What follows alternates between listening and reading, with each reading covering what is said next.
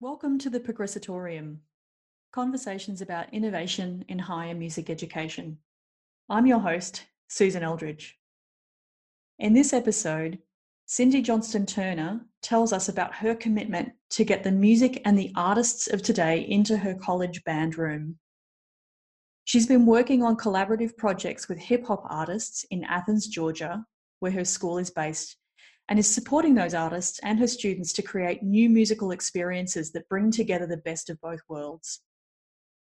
Cindy's passion for an equal musical playing field is evident in this conversation, and she's right on the money with calling out how the narrow definition of what constitutes musical excellence is backing band programs and music schools into a smaller and smaller corner. Enjoy this conversation with Cindy Johnston Turner. Welcome to the Progressatorium. I'm your host, Susan Eldridge, and I'm delighted today to be joined by our first guest coming from an ensemble direction background.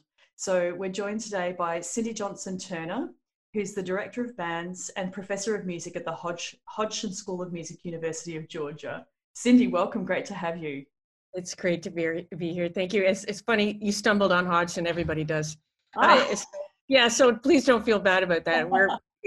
I remember standing outside when my first year there and overheard a father of a kid who was about to perform and he's saying to his wife, I don't know, Hodgson, and I thought that's great. In fact, there's a new brand, right? Because the G in Hodgson is anything but silent or something like that. It's the visual that's confusing. The sound is fine, but the written word is confusing. Can you give us a snapshot, Cindy, of what's happening at Hodgson right now? Yeah, a lot of uncertainty, and a lot of scrambling around, a lot of chaos, frankly. We're not getting, well, I shouldn't say we're not getting a lot. We just today got some more direction from the president of the university and the University of Georgia system that we would be phasing into quote unquote normal operations, which will be anything but normal, in August. So we are starting to meet, although many of us have been meeting ahead of time, but we're starting to meet in committees to talk about live music delivery, to talk about the future of ensembles, to talk about curricular change, to talk about all the things that we need to talk about under the auspices of A, we come back to school and everything's fine. B, we come back to school, there's another, all the things that we've heard, another uptick in the virus and we go back online. 3, we're all online. 4, 4, there's a volcano and, whatever. There's just all of the uncertainties. So I find it incredibly unmotivating to make these plans when we really don't know how it's going to go. On the other hand, I'm motivated by the change. So that's sort of where things are happening. We went completely online at the end of March and we finished out the semester at the end of May online, which was interesting. So frankly, there were a lot of students who were trying to finish out their year with bad online learning because a lot of the professors, we don't know what we're doing with online learning. Yes, it's hip, it's cool, it can be incredibly robust if you know what you're doing. But frankly, a lot of music professors don't know what they're doing with online learning. So that was unfortunate, but we did the best we could. Yeah, it's really illuminated the the pedagogical challenge that we know that good teaching is not standing and talking at somebody for 45 minutes. Yes. So I think that's really what I find. One of the things I find fascinating is that if you're a conservatory within a larger university, you've usually got an education faculty. Yet the research around high impact teaching strategies and teaching pedagogy that's happening in the School of Education is not necessarily being implemented in the teaching practices. Right on. That's a kind way of saying you're not walking the talk. Yeah. Right? Very kind way. I mean, it quite frustrates me. Yeah. We could go on and on about music education and its delivery in higher ed versus the practicality of your first gig in the first 5 years of your gig, but that might be another topic. But again, here's another opportunity, right, to really take a look at this and make some changes. Yeah, I completely agree. And so you mentioned when you were talking about what's going on at the school right now is this conversations about what is the future of ensembles. And so without your University of Georgia hat on, can you tell me what is the large ensemble for? What is band for?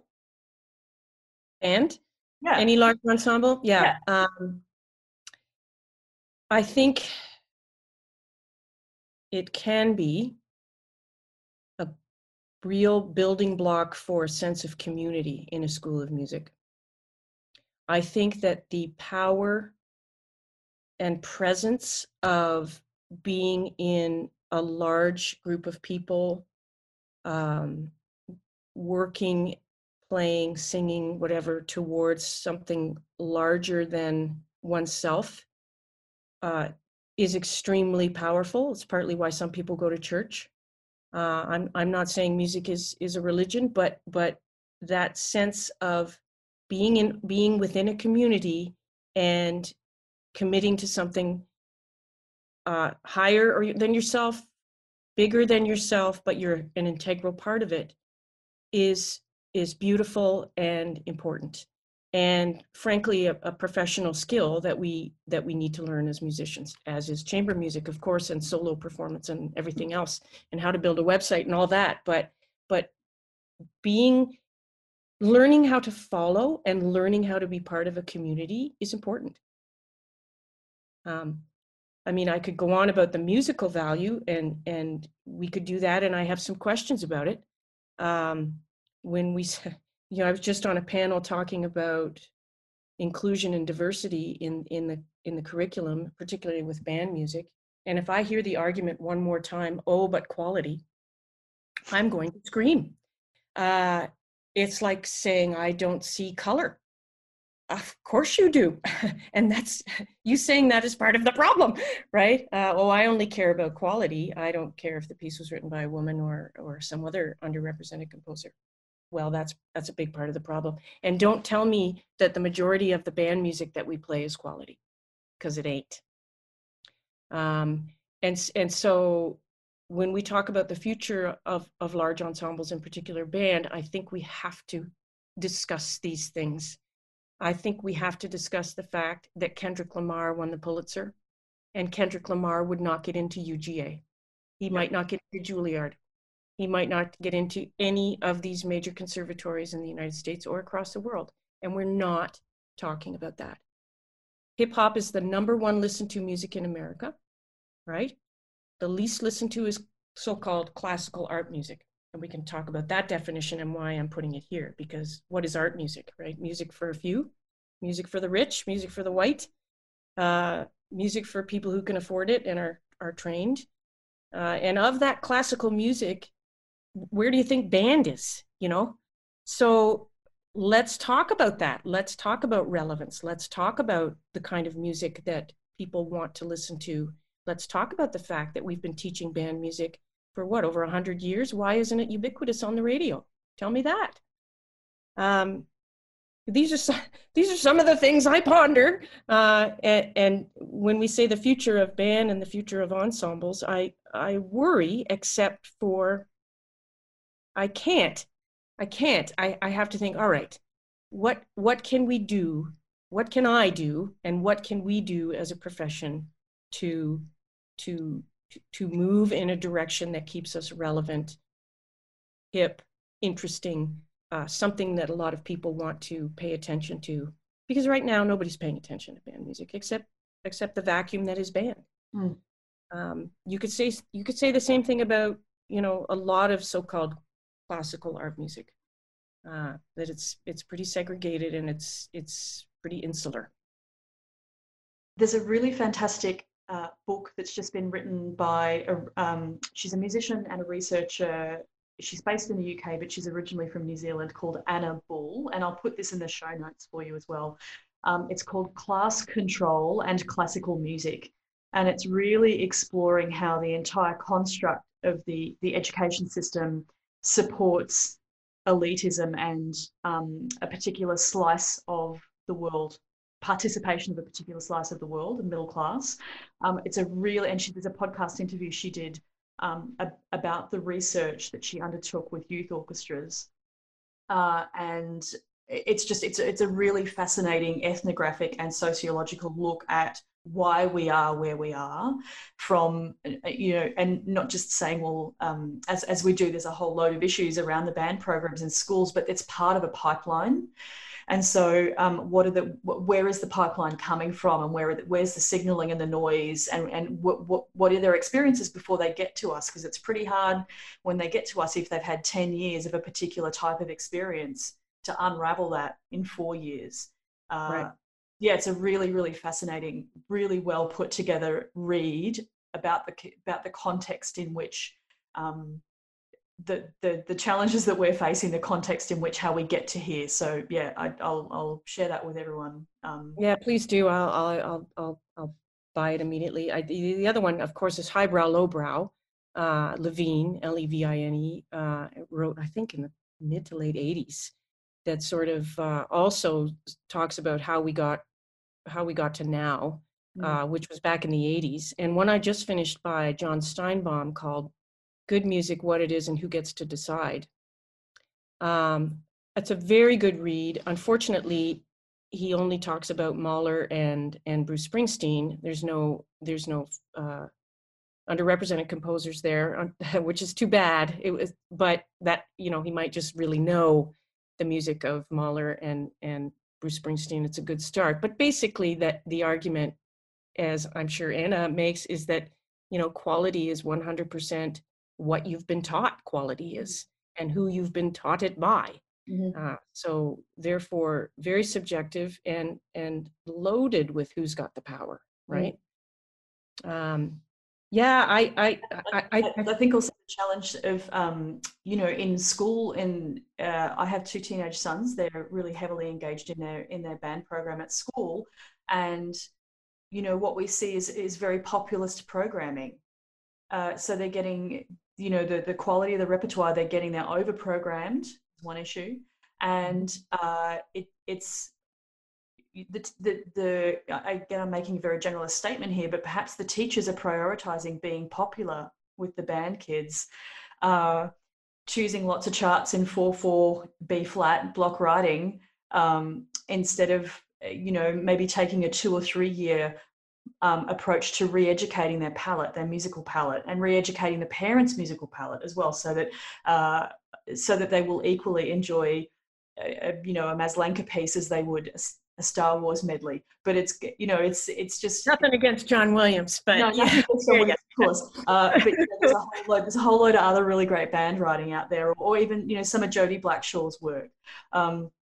So I think it's one of the challenges is with the teachers in schools is they're not given enough time fraction to prepare properly for band if they're teaching in a school, and there's a lot of choices being made about popular repertoire to keep the kids happy. I chose this because the kids will like it, rather than there's actually some fundamental ensemble skills issues in our program, and I'm going to repertoire choose to be able to spend a year or two to be able to addressing those kind of core challenges we're facing, because we won't be able to get better.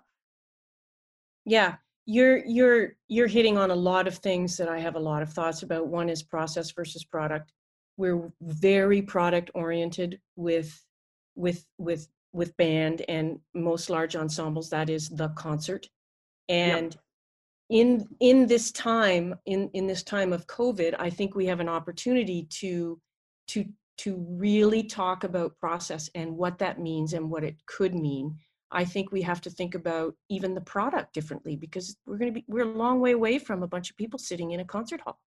Mm-hmm. So what can a concert or whatever we're going to call it look like, and what can that do pedagogically for my students? Mm-hmm. I also feel like we underestimate our students. We underestimate our audiences, and we underestimate our students. And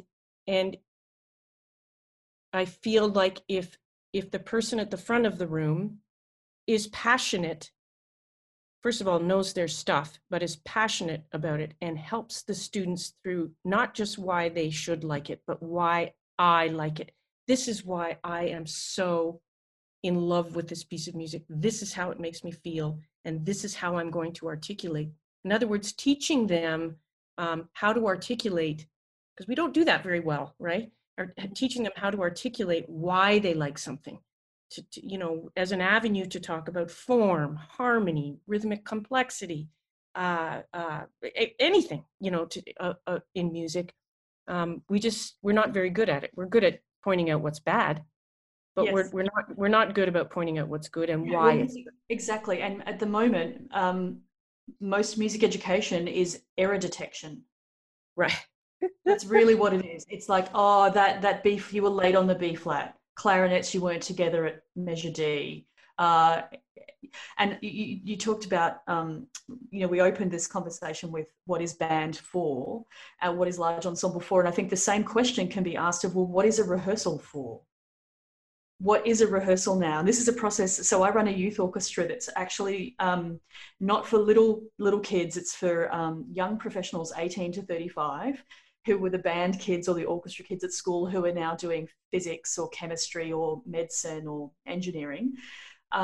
So very few of them are trained beyond sort of their school music experience. And we've had this same challenge of we can't be together.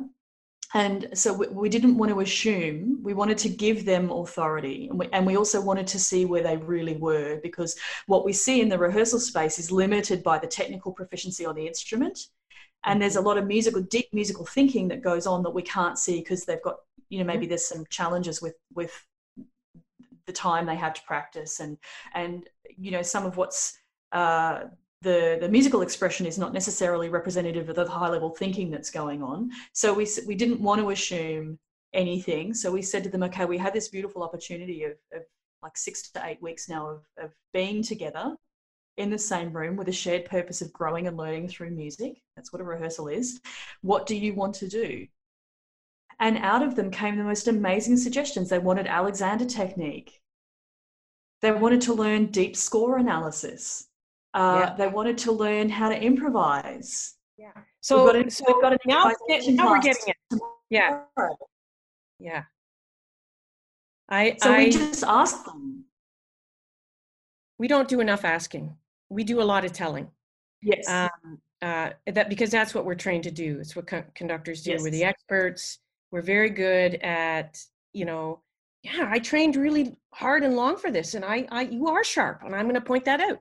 Yep. You know, we diagnose and we fix, and I really think that those days are over. And I love that you're asking, what is rehearsal for? It's how I open a talk. I do often. You know, the first thing I think we think of, well, it's to get better, it's to improve. What about it's to create a safe space to take risks? What about it's a place to build musical independence? Are we doing that in our band rehearsals? I don't think so. Yep. You know, to listen at a variety of levels, you know, deep, different levels. And I think also if we were to say with the orchestra as the ensemble model, the purpose of having an orchestra in a conservatory is to prepare them to work in an orchestra. Well, there's a whole lot of issues with that right now. Oh, yeah. First and foremost, to get a job in an orchestra, you have to pass an audition. So is the orchestra subject actually teaching them how to prepare and take and pass auditions? No, it's not. It's simply replicating music they've probably already played in youth orchestra. So what is orchestra for? What an opportunity we have to rethink this now, that it must be for something different. Yeah, yeah. Because that argument doesn't stand up. No, it didn't stand up pre-COVID. No. Yeah. So, yeah, I can I tell you about a project that I was just about to ask, can you tell us how this thinking of what is it for, how you are enacting that in the ensembles that you have? Yeah, I mean, I do a lot of different things. I do a lot less conducting than I've ever done in rehearsal. I get off the box a lot, walk around. We do scramble rehearsals where And you know, these doctoral students in performance, they love it just as much as beginning band students. You know, you can't sit in the same row you normally sit in, and you can't sit beside a like instrument. Boy, it changes everything. Like, you know, introduce the person. I do it with honor bands, and you know, they don't even know each other's name. You know, it helps build community. It changes how you listen, musical independence. I didn't even know that. Learning everybody else's part, all these things that we say that we want to do. Just changing the seating is incredibly powerful. I've done things where I'll say to an ensemble, your homework is to not practice. That gets their attention tonight. What I want you to do is listen to this rehearsal recording. Percussion, you're going to listen for intonation from letter A to letter B and let us know. You know, flutes, you're going to listen to, you know, blah, blah, blah. And just, it's a listening assignment with other parts. Beyond all of that, and I can put a PowerPoint, I can send you a PowerPoint presentation of all of these ideas, you know, the basics and beyond the basics, and how to build a sense of trust, risk-taking, community, musical independence, critical thinking, critical listening, lots of practical ideas on how to do that. And I am interested in that, and I'm doing that. But the project that we're really excited about right now is back to my comment that the #1 listened to music in America right now is hip hop. When I'm not in Canada, I'm in Athens, Georgia, which is one of the hippest independent music scenes in the United States. How much interaction do you think there is between the Conservatory of Music and the independent music scene in Athens, Georgia? Oh, no, I wouldn't think there'd be a whole lot yet. Right. Yet. Right. So this project was born out of a colleague of mine. We were talking earlier about, before we recorded, we were talking earlier about the power of faculty to just do stuff. Because they think it's the right thing to do, or because their students are asking, they're begging for it. What would it look like for a band, a wind ensemble, to have music and be part of the process, co-composed by University of Georgia Conservatory composers, faculty, and Athens area hip hop artists? What would that look like? What would that process be like? And it started last year, and the 3 or 4 meetings that we had, hip hop artists and the composers, and Connie Frigo, who's a saxophone professor who will be part of this, and I mean, I was so excited the majority of the time, or I was on the verge of tears, because of the level of conversation and dialogue we were having about artistic process, about music that's notated versus music that's not notated. At one point, one of the hip hop artists, I think it was King Blanco, I had dropped a term, and he said, you know, 5 or 6 minutes later, he said, "Can I ask a question?" And I said, "Sure." He said, "What's a Pops concert?" What's a Pops concert? And I said, you know, that's a damn good question. Maybe it's an outdated way to think about music and music delivery. And you know, because I'm also very interested. I know you've probably read. Oh, it'll come to me just a minute. Alex Ross. Yes. Yeah. Rest is noise. Rest is noise, and listening to the 20th century. Yeah, he talks about how, you know, basically educated hip pop artists are speaking the same language as so-called classical art composers who are paying attention. There's more overlap than we are paying attention to, or that we assume.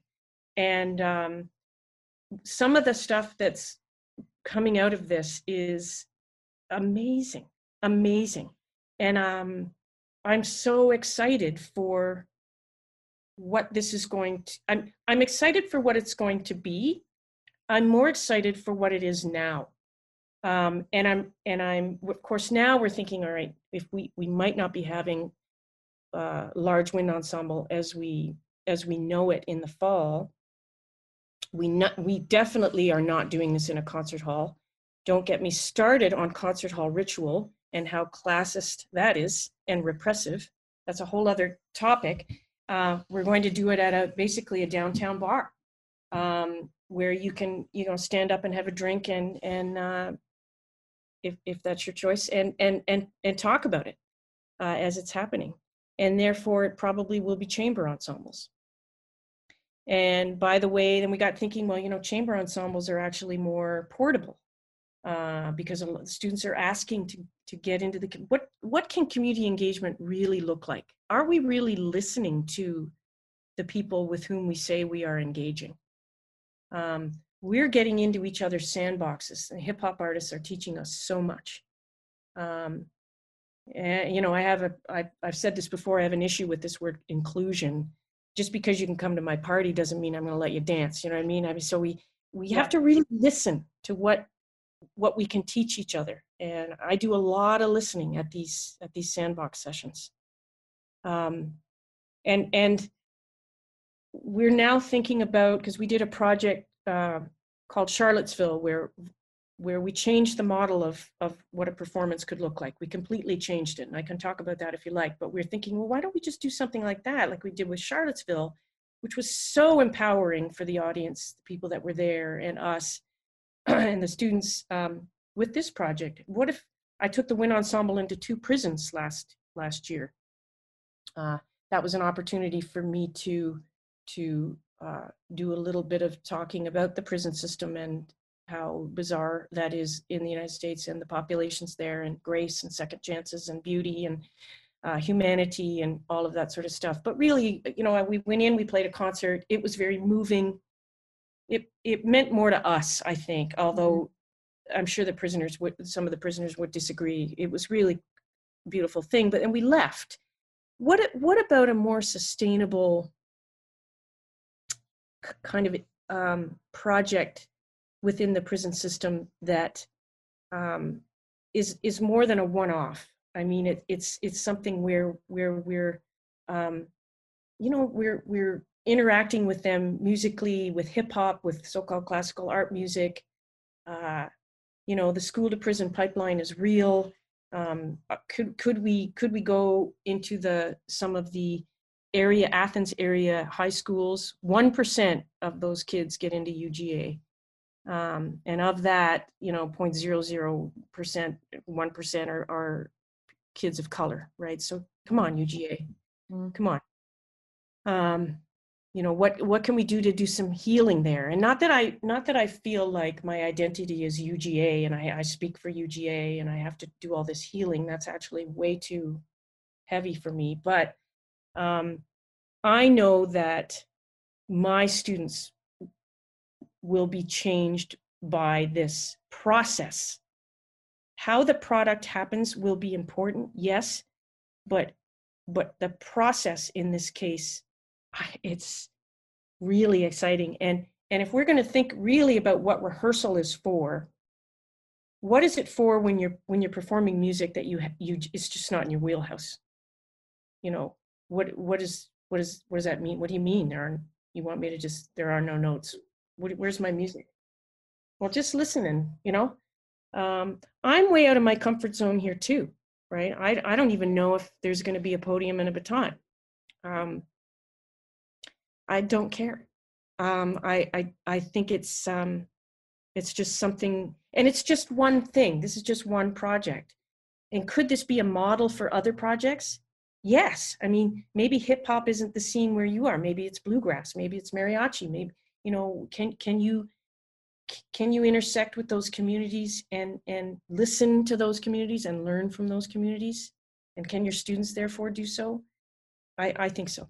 And I can't agree more with all of that. And I think if we continue to ignore this issue, the box that we choose to be in gets smaller and smaller, because our minority communities are not going to come knocking on our door to work with us. And the other thing is also acknowledging that they have the right to say no, thank you. Right on. Yeah. If what we are presenting is actually all about us, which is the going in, playing a concert at people, then absolutely rightly, the smart people in those communities will say this is a token gesture.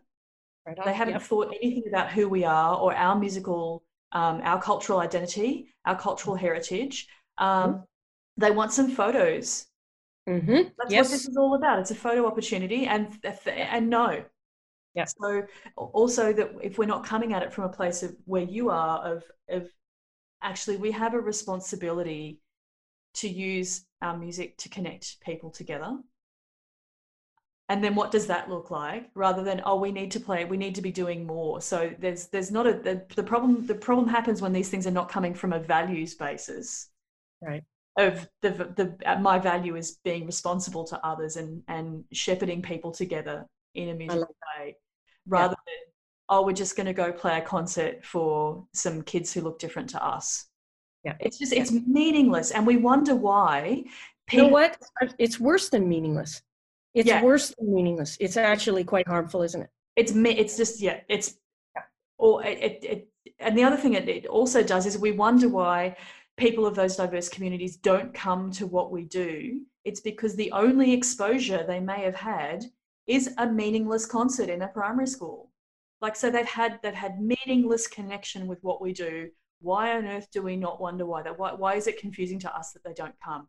And also, even if they've maybe had some experience of band in school, if they've been fortunate enough to be at a school that had a band program, chances are it may not have been a very good experience.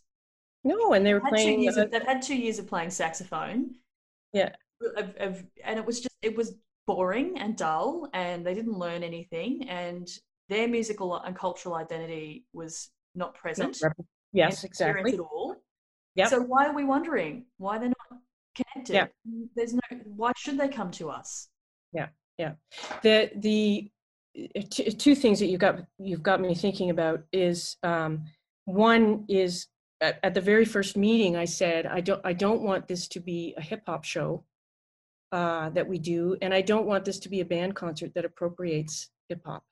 So Yep. we are treading that line very, very, very, very thoughtfully and carefully, and with open hearts and open ears, both sides.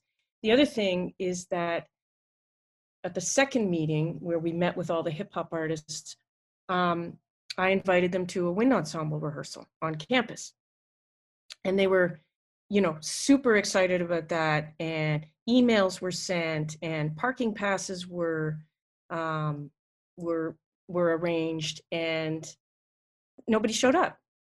And I talked to Montu, is sort of our conduit. I said, Montu, tell me about that. Why, we went to all this trouble, and they seemed really keen. They wanted to come, and I really, the students were, you know, super keen to meet them. And he said, well, he said, first of all, the campus is not friendly to us. Um, and second of all, a couple of them had to work. And, we really don't do email. You gotta text. So all of these assumptions that I made, well, Yeah. if they get a parking pass, and they say they want to come, and they're excited about it, they're gonna come. Well, no, that was so naive, and from a place of privilege, frankly, that I thought that would happen. Yeah. Um, yeah, I've got to do better there. So the idea of people that have not been invited to campus before in any kind of systemic or meaningful way suddenly feeling welcome ain't gonna happen. And I think also starting, if we can start all our phrases with you instead of I. So, and I know I'm equally as get in this mindset as well. I want you to come. I can organize a pass. Mhm. And if I'd started that conversation with, you are welcome here, you are valued here, what would you need to be able to be here? What might be some things that could get in the way? Is there anything that I could do? So letting the conversation flow from, you are welcome, what do you need to Yeah, be yeah, to be here in the room with us? Because that's it's we need you here. yeah. Love it. Yeah, so I know I'm the same way. I'm like, but I organized the parking pass and I sent you the Google instructions. I sent you the Google the Google Drive instructions of how to get here on the street view, and I've done a special map with a link to the. And we forget, well, they had to go to work. Yeah, yeah, Yeah, yeah. and it's interesting because I play so I'm a horn player and I play in it is kind of independent rock band where I do improvise. Mm. That's a whole nother journey from classical French horn player to improvising. But I'm very much of the if rehearsal starts at 7, at 6:52, I'm in my chair with my pencil and my charts and my water bottle. I've got everything, and I'm ready to go. And in this group, 7:25 rolls around. We still don't have a drum kit set up.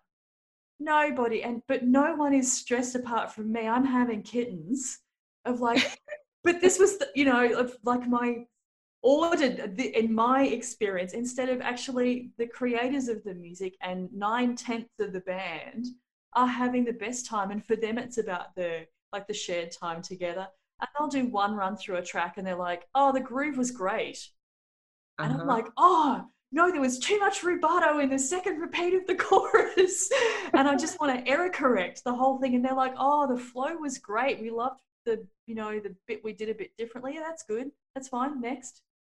So Yeah, I'm, so I'm interesting. so uncomfortable in trying to apply my framework to Yeah, their process. And it's yeah. been so good because they'd said to me, oh, Susan, we don't have a chart. We don't have a horn chart for this piece, but you've got a master's degree in horn, right? Surely you can make something up. And I'm like, those two things do not go together. And that like I could feel the tension in me of just wanting to push it back at them. And I thought, you guys are right. I've spent a lot of time learning how to manipulate the instrument. I understand fundamental like music theory. Why the hell can't I make up some notes on an A major chord? So it took me like a minute or two of this tussle between me of wanting to say, but don't you understand my training? And don't you understand how good I am at playing Marla? And instead thought, no, actually just what they want is a couple of notes. I can play like a major 7 chord. And so I like took a couple of deep breaths and thought, yeah, sure, okay, yes, I'll have a go. And so I did, and they like lost their mind. They're like, "Oh my gosh, it was so good!" Yeah, And that was that's such a learning for me to say what the perfectionism and the elitism and the expectations. When really, are we making it? Are we connecting together through the music? yeah. Like I can And change I can change the success criteria in this moment for yeah, me and for all of us. yeah, in that particular situation. But Correct. that particular situation isn't taught, right? At least at UGA.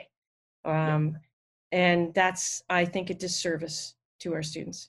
That so many students and so many faculty, myself included, get uncomfortable with pop music or the concept of improvisation. And Connie Frigo is a monster saxophone player, and she can improvise. She just says nobody wants to hear it. So, but but that's different than, oh, I don't improvise. Mm. At least you were willing to sort of, kind of swallow and go, and understand that's a different mindset and a different way to connect to musicians and music than you were ever trained. And let's talk about that in music schools, that discomfort with all the stuff that we're talking about. We've talked a lot in the conversations in this podcast about the ones and zeros mindset of classically trained musicians. It's perfection or it's death, Yeah. and this fits exactly in this box of and in my space, which is around helping musicians have a life of means and meaning. I see their inability to be flexible. They're so rigid, and what that it sets there's a lot of self-sabotaging going on. There's a lot of inability, there's inflexibility, there's unwillingness to try things that don't look exactly like the model that they've had, that their teacher had, that their teacher's teacher had. And it means that they're incredibly risk averse. Yeah. because they've got one model of correct is perfect compliance, unquestioning compliance. And in the world in which they graduate out of music school too, that's like the opposite of actually what they need to thrive. Because Yeah, they've had so many years, they've been told what to do.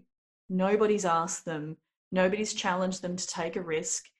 And then they get out and they can't function, and like it's no wonder there's major issues with drug and alcohol misuse in young musicians, yeah, because the models, it's a ones and zeros, it's a win lose game. And also setting up this mindset of, if anybody wins, if I see anybody doing well, that's less for me, right, right, instead of a sense of musical abundance, right. and actually there's loads of opportunity for my creative practice and my training as an artist to connect people through music in lots of different ways.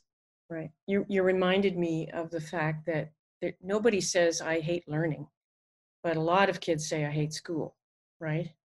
Um, and I know a lot of, I mean, it's our fault, right? I mean, who hates music? Nobody, right? Mm. But Yeah, there are like kids, Beyonce's not struggling to sell tickets. no, Lizzo's not no, struggling to sell tickets. There's nothing wrong with the musical experience no, itself. no, but how we set up music conservatories in exactly the way you've described is so damaging, I think. And to come back to opportunities that we can have during what are we calling it, the COVID crisis, the pandemic, and how it's going to change what we do. Let's talk about that. Mm. Because what we've just done from March to May was pretty far from perfect. It was pretty far from 0 and 1. It was the best we could, Yes. and it was okay, and we all learned a lot. Can we transfer that feeling of of sense of discovery, and learning something new, but it not being perfect, and that's okay? Um, I hope so. I hope so. So imagine if every school of music in the world did an open Zoom call for 1 hour with every faculty, and they broke a faculty member and any students on the call, and they talked about, this is what we did that wasn't perfect. We struggled. It was a struggle. We didn't know what we weren't equipped. We didn't know what we were doing, but our priority was doing the best for your learning that we could. And here's actually, as a professor, what I learned along the way, and it's really helped me open up to have more of a growth mindset about what might be possible. But we actually showed some vulnerability and Mm-hmm, said we were not prepared. mm-hmm, We've done, and we have done the best we could. mm-hmm. And how could, going forward, if this is the way we're going to be together for another 6 months, how could we make this better for you? Yeah, yeah, So just simply showing that it's not the sage on the stage model. okay, We yeah, don't know. We just yeah, don't know. But we're yeah, doing the best we can with yeah, your musical development at the center of our decision making. yeah, yeah. Right on. We've said that to each other as faculty at UGA, but we haven't said it to. Yeah. I mean, I've said it to my students, but I'm not sure that we've said it to all of our I students. agree. Yeah, and I'm seeing a lot of complaint at the school where I used to work, from students really unhappy, because, and it's really an issue of communication rather than an issue of experience. That there's not been communication and honesty around. We weren't prepared. These are the challenges that we faced. Um, this is actually, from your professor's point of view, what was required of them to get to what they were able to give you. So just to have a bit more insight for the students into what it's been like at our side might help hose down that frustration about the quality of their experience, and teach them to be empathetic. Mm-hmm, mm-hmm. Yeah, I mean, that's another thing about rehearsals, isn't it? Can rehearsals be a place of vulnerability and embracing that honesty and openness? Um, yeah, they can, Mm. and that's okay too, right? That's that trust building stuff. Yeah, I'm going to be meeting with all of my graduate students tomorrow, for over Zoom cocktails, and this is graduate students past and present, um, and I first of all, I just want to see them and make sure they're okay. I mean, I know they are individually, but I just want to hang out with them. But I want to ask them this question about, the big question is, how can we make what we do more relevant, more inclusive, to use that word I don't like, but especially, how can we rethink the delivery of live music to be not just a playground for the rich or the people that can afford it or white people? I think, Cindy, if you I wouldn't think any of them would question that. So maybe the question is actually, well, what would that look like for you in your community? And actually get them from beyond concept, because they're not in pre-contemplation. They've accepted, they are in this space of acknowledgement of that. So get them through to ideation and action. So what would this look like? And what is the smallest thing that you could do, one action that would take less than 5 minutes, that you could do in the next 24 hours that would advance this in your community? And challenge them to take some action.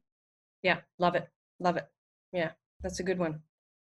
Yeah, it's to me an amazing opportunity for really rethinking things and redoing things. I mean, I just sent an email today that basically said, I'm frankly incredibly uninterested in sitting on a committee unless we are,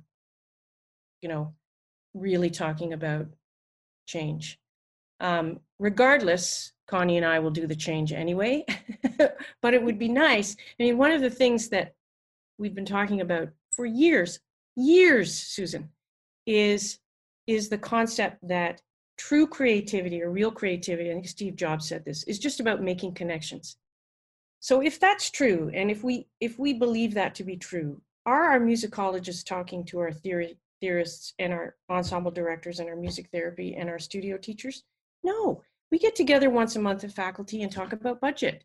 We don't talk about how our curriculum could overlap and make connections. And we do. If I send my rep list to the theory teacher, one of them, and she says, "That's awesome. Okay, I'll do a lot of Messiaen." And for those students, that's fine. But come on, these silos of learning are so uninspiring. And it's not only within the School of Music. It's, imagine if our music therapy students and our music educators worked with our School of Design students to custom print 3D adapted instruments for high school students. Imagine that. So let's even get out of the music school and say, actually, how does all of the scholarship solve a problem for somebody else? Yeah. That's what I want to see. I want to see a whole project around custom adapted instruments, pulling those three groups of people together. And that's their capstone project for their, honors year or whatever. We have the mechanisms to make all that happen. Yeah, of course we do.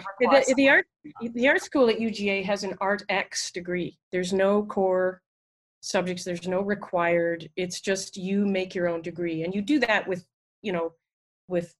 the help of an advisor and all that. But I think that's such an interesting idea, and you can take as many courses as you want outside of the art school. And all of the things that you're talking about is strongly encouraged. So, change is hard, and I've decided that the people that hire you to be innovative actually aren't that fond of change. I've come to that conclusion, unless it fits their rubric, But it changes hard. It's slow, especially in Georgia. But it's happening. It's happening in spite of ourselves, and it's damn well happening all around us. So, as we started this conversation with, if we don't get out of this box, very soon we're going to be the only ones in it, and it's not going to matter, not a bit. Cindy, this has been absolutely fascinating and so inspiring, and I hope that our listeners are taking some of your passion around this and some of the ideas that you've had, and they're thinking about how this is going to be applied to their communities. So thank you for all that you do for the musicians who are under your care and the ones who've been under your care, and for your community. And we can't wait to see what's going to happen in the coming months for you at the School of Music in Georgia. So thank you so much. Thank you, Susan. My great, great pleasure. Thanks so much for joining us for the Progressatorium. I hope you've enjoyed today's episode. You can find links to anything we've mentioned in the show notes. And if you've enjoyed the conversation and it's been valuable, then help us by please spreading the word and sharing this conversation.